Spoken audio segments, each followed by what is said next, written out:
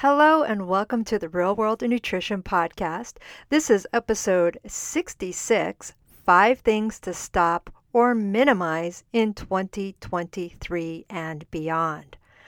I am your host, Shelly Rael, registered dietitian, nutritionist, and the founder of Real World Nutrition. If you've been listening or following the show for any length of time, last week's episode 65, was 5 things to start in the new year and continue for a healthier life. Now, I am not a fan of making a bunch of rules and saying, don't eat this, don't eat that. And I'm not going to tell you about what you should not eat in this episode.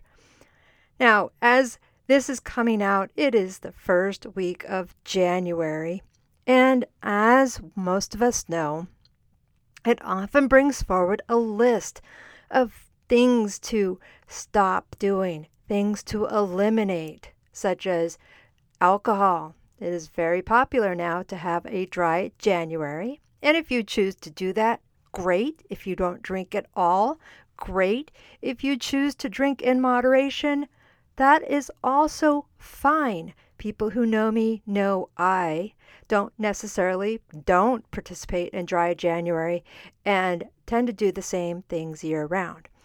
Another thing that's popular this time of year is having a sugar detox or cutting out sugar. And as I said, if you've been following the show, I've did a long series earlier this year on sugar and misinformation and whether you really need to detox from sugar. Now, if you want to do those, that's fine. There's nothing wrong with any of this.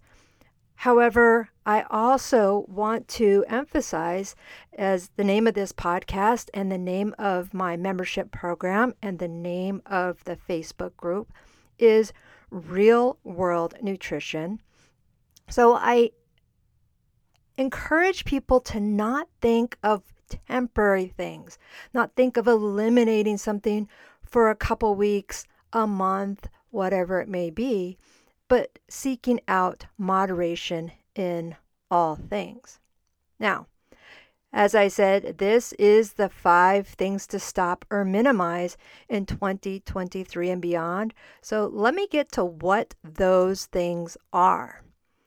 Number 1, stop doing this. Don't put your worth with the number on the scale. Your worth is not related to any number on a scale, any number related to that. As a lot of us know, heck, age is just a number and it's not a measure of your worth. So, continuing with this, number 1, ignore that number on the scale.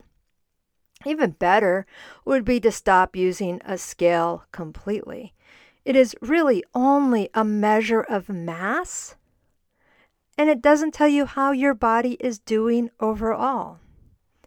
You can exercise and build up muscle and potentially gain weight. And that's not because muscle weighs more than fat. I did a previous podcast episode about that I'll link in the show notes. But that muscle is denser, and so it's more compact. However, when people start doing exercise, it's not unusual, I should say, to have some weight gain. And if you're only looking at a number on a scale, that can be very disheartening. But you can see how your clothing is fitting differently. If your clothing is feeling a little bit tighter, maybe adjust some things. If your clothes are feeling a bit looser, that may or may not be a good thing. But keep that in mind, that a number on a scale is not something that is a measure of your worth.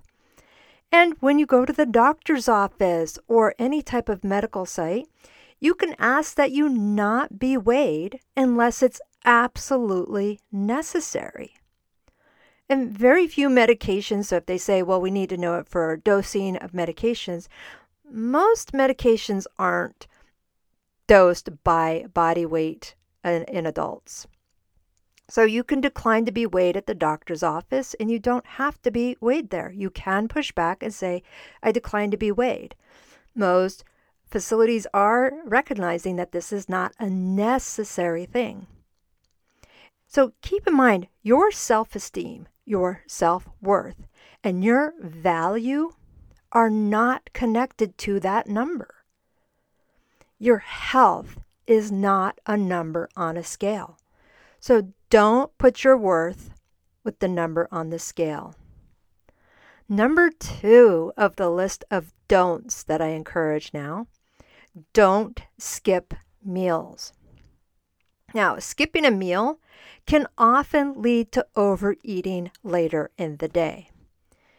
Skipping meals can lead to drops in blood glucose or blood sugar and subsequent insulin spikes when we eat a bunch of food.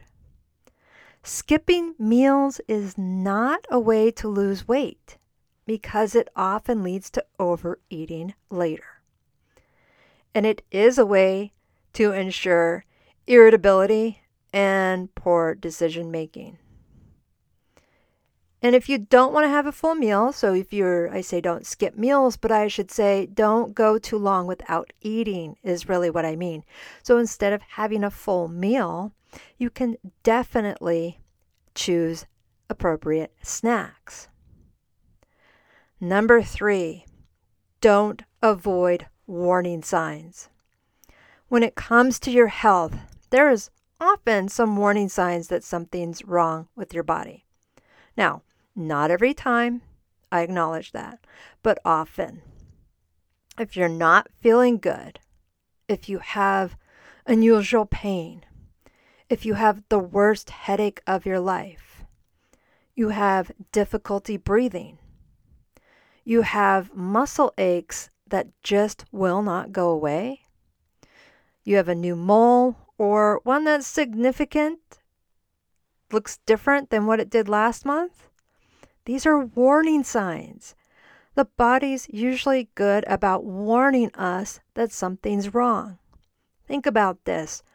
This is the one thing we have in our entire life, our body, and it does start to wear down and things do tend to not be right. But there's warning signs that things are not appropriate. It can be just one thing. It can be difficulty breathing. It can be a muscle ache or pain that won't go away. I had a broken bone one time. Actually, I've had many in my life for various reasons. But there was not much in the way of swelling. It just really hurt. And I waited 3 days to go to the doctor to see if there was something wrong. And I kind of knew from the beginning that something wasn't quite right. But I listened to others who said, oh no, it looks fine. It doesn't look swollen. It doesn't look bruised. How could you break a bone just running? Well, it was a hairline fracture. It was one that I did break while running. And it never really got swollen. But it was painful. It was highly unusual. Something wasn't right. And I listened to other people and didn't get it addressed in a timely manner. It was okay in the long run, but really, something would have been better if it had been addressed earlier. So if something I should say, isn't quite right, get it checked sooner rather than later. And it's okay if it's just indigestion and not a heart attack. It's okay if it's just a virus in your stomach and not an aortic aneurysm. Better safe than sorry. Number 4, don't beat yourself up. This idea that we have to eat perfectly, that we have to do everything right, that we have to follow through with all these goals and resolutions and all these responsibilities that we put on ourselves. Because if you think about it, many of them are ones that we put on ourselves. So going back to the myth of the perfect diet or eating perfectly, I've addressed this in the past as well that I'll link in the show notes. Avoiding carbs or sugar isn't sustainable. Give yourself grace if you feel that you've gained weight or didn't get everything done on your much too long to-do list. Give yourself grace if it turns out you had to throw away some of those fruits and vegetables that you didn't eat, and take a lesson from that rather than beating yourself up. And realize that you and everything else that you do, that you are working on, the people around you, we're all a work in progress. And number 5 on my list of don'ts. Don't give up. Just because something didn't go right the first time or the third time doesn't mean it won't work out eventually. Be patient. Pivot if you have to. Make adjustments to help it be successful, to make things work, go a little bit better. You know, I have inside my head often, I think Formula 409, the household cleaner. That household cleaner, Formula 409, was the result of 408 failed attempts at making an all-purpose cleaner that did what they wanted it to do. And those were scientists who were working on this. This was their whole job. 409 times. There's a lot of examples of people who have said, or had failures, or had not success and did not have a success, and were persistent in trying. So I don't know if I would necessarily encourage to keep doing things over 400 times, but that's me, because I don't have patience for that. But I also say, have patience in yourself. There are many stories of persistence and patience, as I've said. So try to be one of those people. And remember, 21 days to create a habit is a myth. It's not factual. It's not based in fact. It can take anywhere from a couple of weeks to nearly 9 months to create a habit, especially the healthier ones. So you know that saying, if at first you don't succeed, try and try again. And you don't have to wait till Monday, the first of the month, or next January to try again. I encourage you to take on some of these challenges, and I say challenges because a lot of people say they can't do it. They don't want to keep running to the doctor every time something seems a little bit wrong. They really can't throw out their scale or even put it in the closet. And yeah, the idea of not skipping meals sounds great, but then they get busy. Well, I say, sure, I get busy too. And I don't like the inconvenience of stopping, getting in line at the gas station, pumping the gas, going through all that rigmarole. But guess what? I do it because if I don't do it, I would lose a lot of time, waste a lot of time and energy by being stuck on the side of the road, having to call somebody to bring me gas, and still having to end up fueling the car. So keep in mind that some of these things are for your overall health. Some of these things are time savers and help with your overall health and well-being. Now, I know a lot of people are probably expecting 5 things to stop or minimize in 2023 was a list of foods, but I generally don't have a list of foods that you need to stop. I was just speaking in a class this morning where they were talking about ramen and Pop-Tarts, and you know what? I didn't tell them that they had to stop it completely. We talked about how often it was consumed, how it could be made healthier, what could be done to swap some of those things out.